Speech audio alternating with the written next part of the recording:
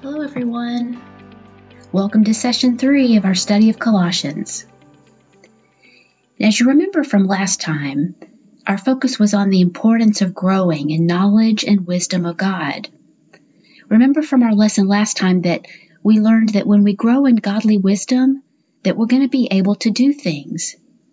Growing in godly wisdom is going to enable us to do good works and bear fruit for the Lord. Growing deeper in our relationship with God, we learned, is going to give us endurance to keep moving forward. It's going to give us patience with others and with ourselves, and it's going to give us a life filled with joy.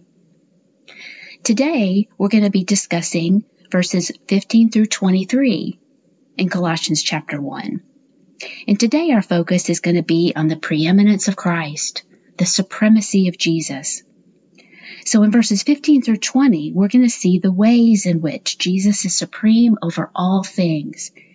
And then in verses 21 through 23, we're going to see how his preeminence pertains to you and me. So let's dig in. So I've been thinking a lot about resumes this week. You see, my daughter is about to graduate from college, so she's turning her focus on finding a job. So she's in the process of building up her resume. And my husband's been helping a young friend of his enhance his resume. So I've been thinking about resumes and the purpose. What is the purpose of a resume? I mean, what is a resume supposed to do for a person? When companies look at resumes, what exactly are they looking for? Well, a resume is a synopsis of a person's qualifications and attributes. It's a list of a person's accomplishments. When a company or an employer has an open position, they want the right person to fill that position, and only the person with the best qualifications and the best attributes are going to be the right fit for that open position. Only the right person with the right qualifications is going to get the job. And you see, I believe that that's what's taking place in these verses. In this passage, I believe that God is giving us Jesus' resume. Now bear with me and I'll show you what I mean by that. You see, in every human heart, there is an open position. Every human heart has a need that must be filled. Every human being on the planet has the same need, and that is the need for a Savior. Every human being needs redemption because sin has separated man from God. People have been separated from God because of their sin. Psalm 51:5 tells us clearly that mankind has been born into sin. Human beings can never be good enough to earn their salvation. And so relationship between God and human beings has been broken. So we need a Savior. We need someone to bridge that gap between sinful man and a holy God. And only one person can fill that position, and that's Jesus.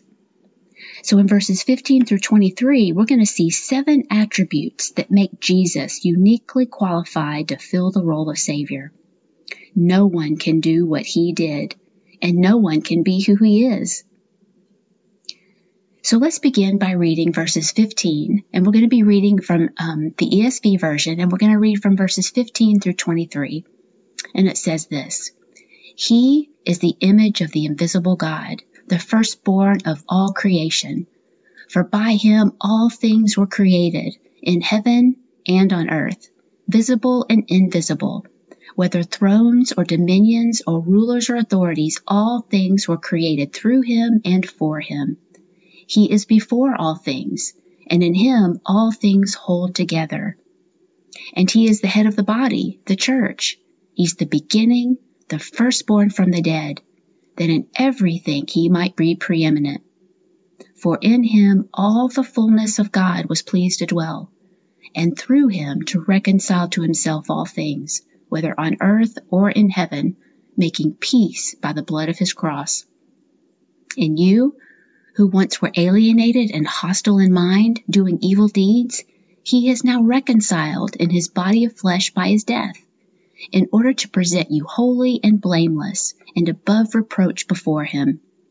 If, indeed, you continue in the faith, stable and steadfast, not shifting from the hope of the gospel that you heard, which has been proclaimed in all creation under heaven, and of which I, Paul, became a minister.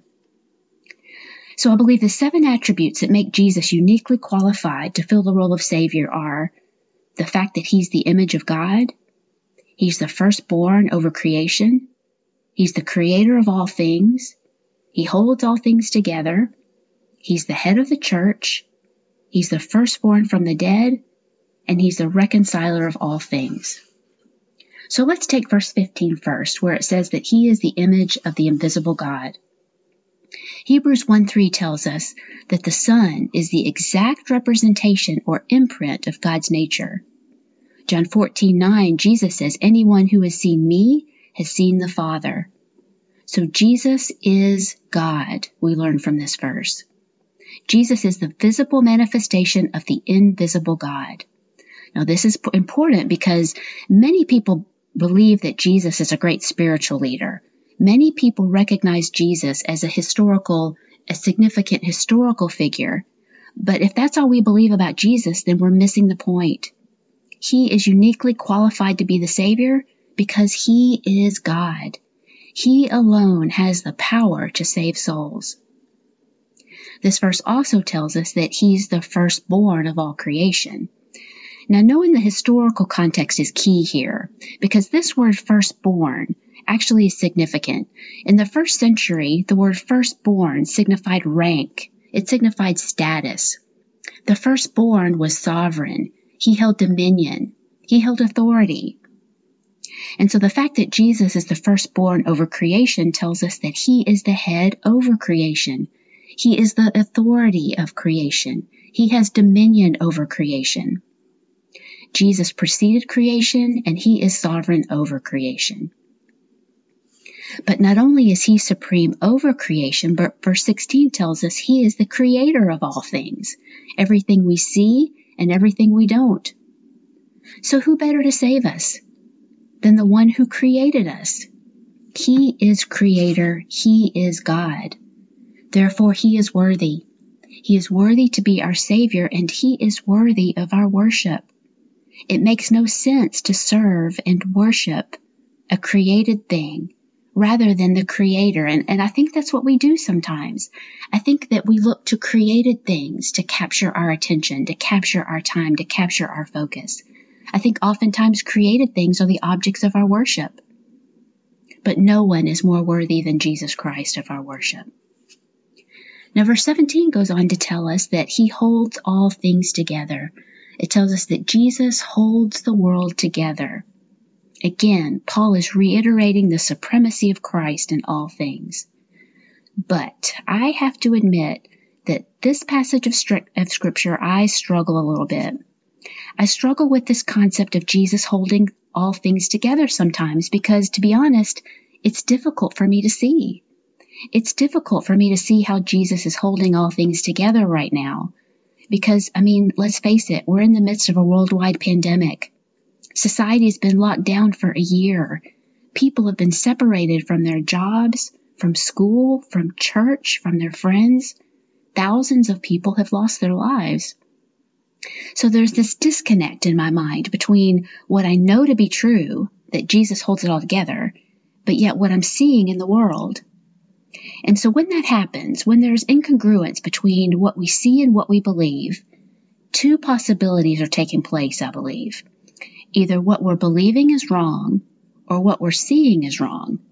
So let's take a look at both. First of all, let's take a look at what we believe.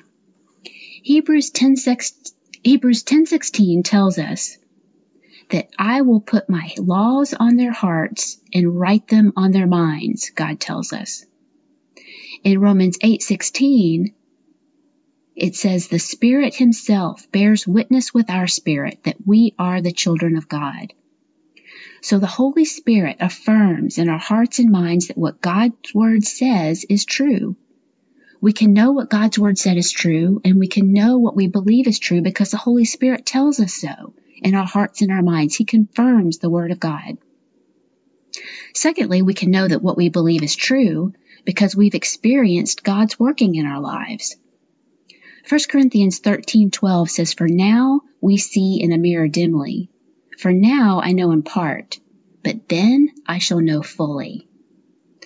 So let's look at that portion that says we see in a mirror dimly. Think about looking in a mirror for a second. When we look in a mirror, we see our outward appearance, right? We see the outside of ourselves. But we know that even though we can only see the outside, that there's much more going on behind the scenes than what we can see. I mean, can we see our hearts beating? Can we see our lungs expanding and contracting with every breath? Of course not. So if we can't see it, how do we know that it's really happening? Well, we know our lungs are expanding and contracting because we're experiencing breath. We know that our hearts are beating because we're alive. Even though we can't see what's going on, we believe it because we're experiencing it. So we can know that God's word is true because the Holy Spirit tells us so. And we can know and believe that God's word is true because we've experienced God working in our lives. So if the problem isn't with what we believe, then it must be with what we see. 2 Corinthians 4:18 tells us that we look not to the things that are seen, but to the things that are unseen. For the things that are seen are transient, they're temporary, but the things that are unseen are eternal. 2 Corinthians 5:7 tells us that we walk by faith, not by sight. So we must understand that what we see is only a small part of what's going on. God and Jesus see it all. You and I can only see the past and the present, but Jesus, he sees the past, the present, and the future. He sees it all. So when it looks like things are spinning out of control, whether in the world or even in your own personal life, take heart, be encouraged, because Jesus sees what you don't, and he is working in ways that you aren't even aware of. All is not doom and gloom. For instance, did you know that during this pandemic, community support groups have been springing up all over the world? Volunteers are shopping and picking up prescriptions for the elderly. In the UK, the government asked for 250,000 healthcare workers to come and volunteer their time. And a staggering 750,000 people answered the call. So all is not doom and gloom. So we must ask ourselves, what is it that guides our life? What are we living by? Are we living according to what we see, or are we living according to what we know? And if we are believing God's word and we know it to be true, then we can trust it and we can live our lives according to what he said. So when he tells us that he's holding your world together and my world together, we can believe it. In verse 18, he goes on to tell us that the next quality that Jesus has that makes him qualified to be our Savior is the fact that he's the head of the church. 1 Peter 2:6 says that Jesus is the cornerstone of our faith. The gospel, the Christian message, is purely based on Jesus Christ. Christianity revolves around Jesus himself. The entire Christian belief system is based on Jesus. Without Jesus, there is no Christianity. He is the head of the church. And it also says that he is the beginning of all things, the firstborn from the dead. And so he was there at the beginning. He was there at the beginning of creation. He was there at the beginning of the church. He was there at your beginning and at my beginning. And he knew at the beginning that death would be our outcome. Jesus knew that we would choose our own pleasure before him. He knew every sin that human beings would commit, and he still chose to come here. He still chose to live as a human being, and he still chose to live his life for ours and to sacrifice his life for ours. That's what firstborn from the dead means. It means that Jesus has conquered death. He has overcome death because he was resurrected. Now we know in Scripture that there were other people that were also resurrected. There were other people in Scripture who were also raised from the dead, particularly Lazarus. But it is Jesus' resurrection that guarantees new life for those who follow him. And so because he overcame death, by being raised from the dead, there is no longer any sting for death for us. We don't need to fear death as Christians anymore because Jesus overcame it. So for the Christian, death is nothing more than a transition.